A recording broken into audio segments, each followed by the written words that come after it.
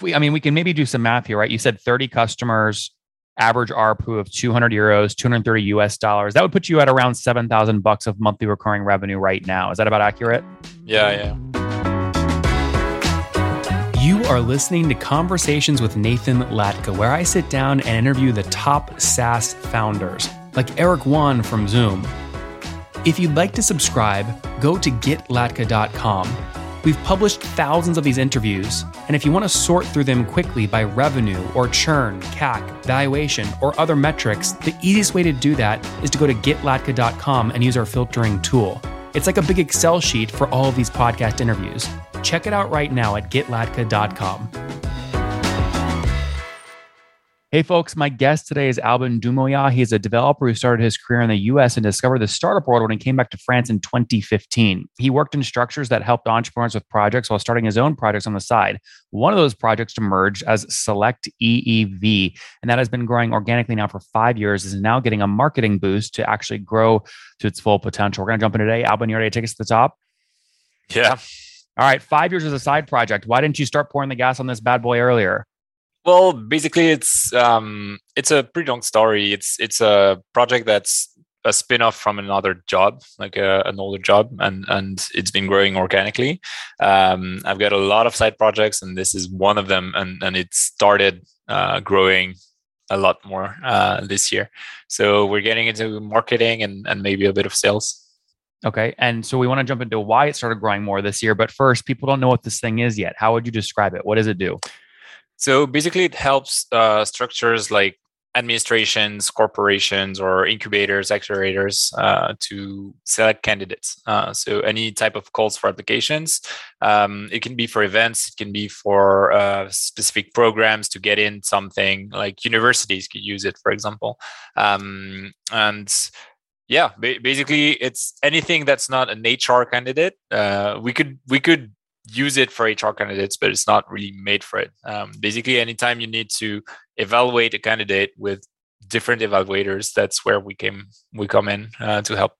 Now you have a bunch of different pricing plans based off number of candidates, how many evaluations, and customization and feature-based upselling, chat support, etc. But if I forced you to give me an average, what would you say the average customer pays you today per month? Basically, it's about 200 euros a month. That's the standard plan is the most used by far. Usually, what the customer takes is about 3 to 4 months for one call for applications, and usually they do it twice a year. So it's about six to 8 months a year of all of pricing. And it sounds like the most critical usage metric for you is number of candidates processed. Would you agree with that? Yeah, I guess the main difference between the first two plans are there's a few options that you can use in the standard plan, like file upload, multi-language, things like that. But yeah, mostly the biggest metric is the number of candidates or the number of evaluators as well. That's a pretty big one. And so Go for it. In April here of 2020, how many candidates were analyzed? April of 2020. Last month. You mean? Oh, okay. I would say in total on our customers, I would say about 10 to 15,000, something like that. Wow. Okay. And that's across how many, I guess you call them evaluators? That's something I don't really know because we're not our heads in the platforms because the customers manage everything. So we're a SaaS platform. So I would say less than 100 evaluators. Less than, I guess, across how many individual customers? Structures? That would be around 30. Okay, so you're very We've targeted. got two pretty big customers that have more than 5,000 candidates per call for applications. Wow. Yeah, that grows the numbers. So is that a good or bad thing to have that kind of customer concentration risk? It's again, it's a side project. That's why we're searching for more customers because right now it can't really become a company until we find a lot more, and we're going for international as well. We've got a few customers in the US, we've got a few customers in India, Mexico, Germany, but yeah, it's something we just need to set up a strategy to go get more because we actually solve issues for these guys. Now, what is I mean, there's a lot of my listeners that are exactly like you. They're engineers that can also market, right? Maybe a little bit, maybe really well. They have a bunch of side projects. And this whole idea of like, oh crap, one of my side projects is kind of taking off. Should I like kill the other babies and go all in on this is a big decision, right? So like you just use verbiage like when it becomes or to become a real company, right? What does that mean? It means, so I'm in the startup world now. So whenever we go for, fundraising or whatever, you look at the size of your market. I'm not sure that Selective can go for fundraising, for example, because the market is pretty small and temporal. It's like you need to find the people who will be having calls for application in the next year or so. That's not that like it's not that many companies in the world compared to people who need to sell something. And if you do a platform that helps selling, then your market is a lot bigger. So I guess that's why for now it's stated side projects. Why do you correlate being a real company with if you've raised funding or not? There are way more real companies that are non-funded. Yeah, it's just an example I was taking just to give you a market size, which is something that's really, really important for fundraising. I'm not talking about genuinely always fundraising. It's just like I want to know for you, not a VC or someone you're trying to raise funding from. For you, what does it mean to be a real company as a side hacker with a lot of projects? Yeah, I would say be able to pay people. Okay. Right now, I'm able to pay one person, not more than that. Mm-hmm. So there's two of you guys full time right now. Well, yeah, and we've got freelancers, so that makes the team to about 6 people. But yeah, what I would call a real company would be like 6 full-time people in one office type of thing. So 2 full-time, 4 freelancers. Yeah. And Albin, a lot of folks, when they get going, obviously to keep costs low, they use freelancers, but a lot of people fail miserably. They burn through freelancers because they don't know how to manage them properly. Explain to me what those 4 freelancers do for you and how you get the most out of them, the most productivity. Well, basically each of them is pretty much on their own space. So we've got one that's doing mostly marketing, like content marketing. The other one is doing mostly LinkedIn growth. And the 2 others are organizing webinars. So it's cold emailing, and I'm the one giving the webinars, but they're doing the entire marketing process around it. So yeah, everybody has his space, and they decide whatever they want to do. We just have specific directions that the company wants to take. But for that, the rest of the job is basically they have paternity on what they're doing. We're not Albin, just asking. Sorry, what's the difference between the first 2? You said marketing and growth. What's the difference between the 2? Basically, marketing is mostly around content SEO. How do you drive inbound traffic? And the growth is more about reaching out to people on LinkedIn, email, multi diffusion. Well, and then let's start with the marketing SEO content. How did you find that person? Did you use a marketplace or a friend? Yeah, basically a freelancer marketplace, and I benchmarked a bunch of people and talked to a lot of them. What's it called? It's called Melt, MELT.fr. MELT. Yeah, I guess it's the biggest French freelancer marketplace. And yeah, it's Malt. basically MALT. MLT. Sorry, yeah. Yeah. It's basically you just need to find a good fit. That's for me, it's the most important one. Do you guys care about valuation right now, specifically your valuation? Do you think you might raise soon or sell a portion of the company? There is no other tool on the internet that you can use to get a better and higher valuation than FounderPath's new valuation tool. We have over 253 deals that went down over the past 30 days, all the revenue numbers, all the valuations, and the multiplier. That way you can go filter the data, find companies that are your same size, what they sold or raised for or at, and then use those as comparables in your decks to argue and debate and get a higher valuation and less dilution, which is the name of the game, less dilution.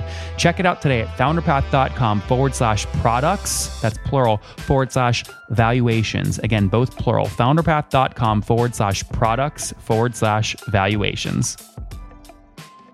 Now, Alban, though, you said something very specific, and this is like playbook 101 for managing freelancers, which is you said you sort of measure the quality across a bunch of marketers before maybe picking one. So how did you structure that? Did you put together like a one-page project and give it to 10 of them and then pick the best one to do full-time, or how'd you do that? No, I just had conversations on how they would see the strategy for the actual work. And you can tell a lot from that. Mm-hmm. Now, did you use Malt to find the growth person and your 2 webinar people? The webinar people I think I found through LinkedIn or recommendations. I believe I can't remember because it's been a while. But the growth and marketing guys, yes. Okay, very cool. And then again, put this on a timeline. When did you launch? When did you write the first line of code for Selective? That was actually in my job 3 jobs ago. So 2017, I would say, 16 or 17. Okay. Because it was an internal project. Basically, I worked in one of the biggest French startup accelerators, and we had a lot of incoming startups that wanted to enter. So we had to build something to filter them. Mm-hmm. And they had no problem with you spinning it out, and you don't have to give them a bunch of equity or anything? No. Basically, when I left the company, the product was dying if I didn't take it. And so the deal was that I would take it, and they would use it for free for life. And then I would do whatever I needed. That's amazing. So you own 100% equity today. Yeah. We love that. Okay. So we can maybe do some math here, right? You said 30 customers, average ARPU of 200 euros, 230 US dollars. That would put you at around $7,000 of monthly recurring revenue right now. Is that about accurate? Yeah. And just so we can understand growth, where were you exactly 1 year ago? I would say half of that. Okay. Yeah. Around half. And you almost sounded surprised at the beginning of this interview about the growth that's happened recently. Like it wasn't a result of your inputs. It just like magically happened. What happened? Well, COVID happened. So that's why I'm surprised, because we had a pretty big drop because we had a bunch of customers who had events, and the events just goes down. So whenever you need to select speakers or have a prize or whatever in your event, then you just don't do it anymore. So we lost a bunch of revenue on that, and now it's coming back. Very interesting. Okay. And I guess the most surprising thing is like we don't have a lot of churn. So older customers that stopped during COVID are coming back while we have new customers that showed up. Oh, I see. Interesting.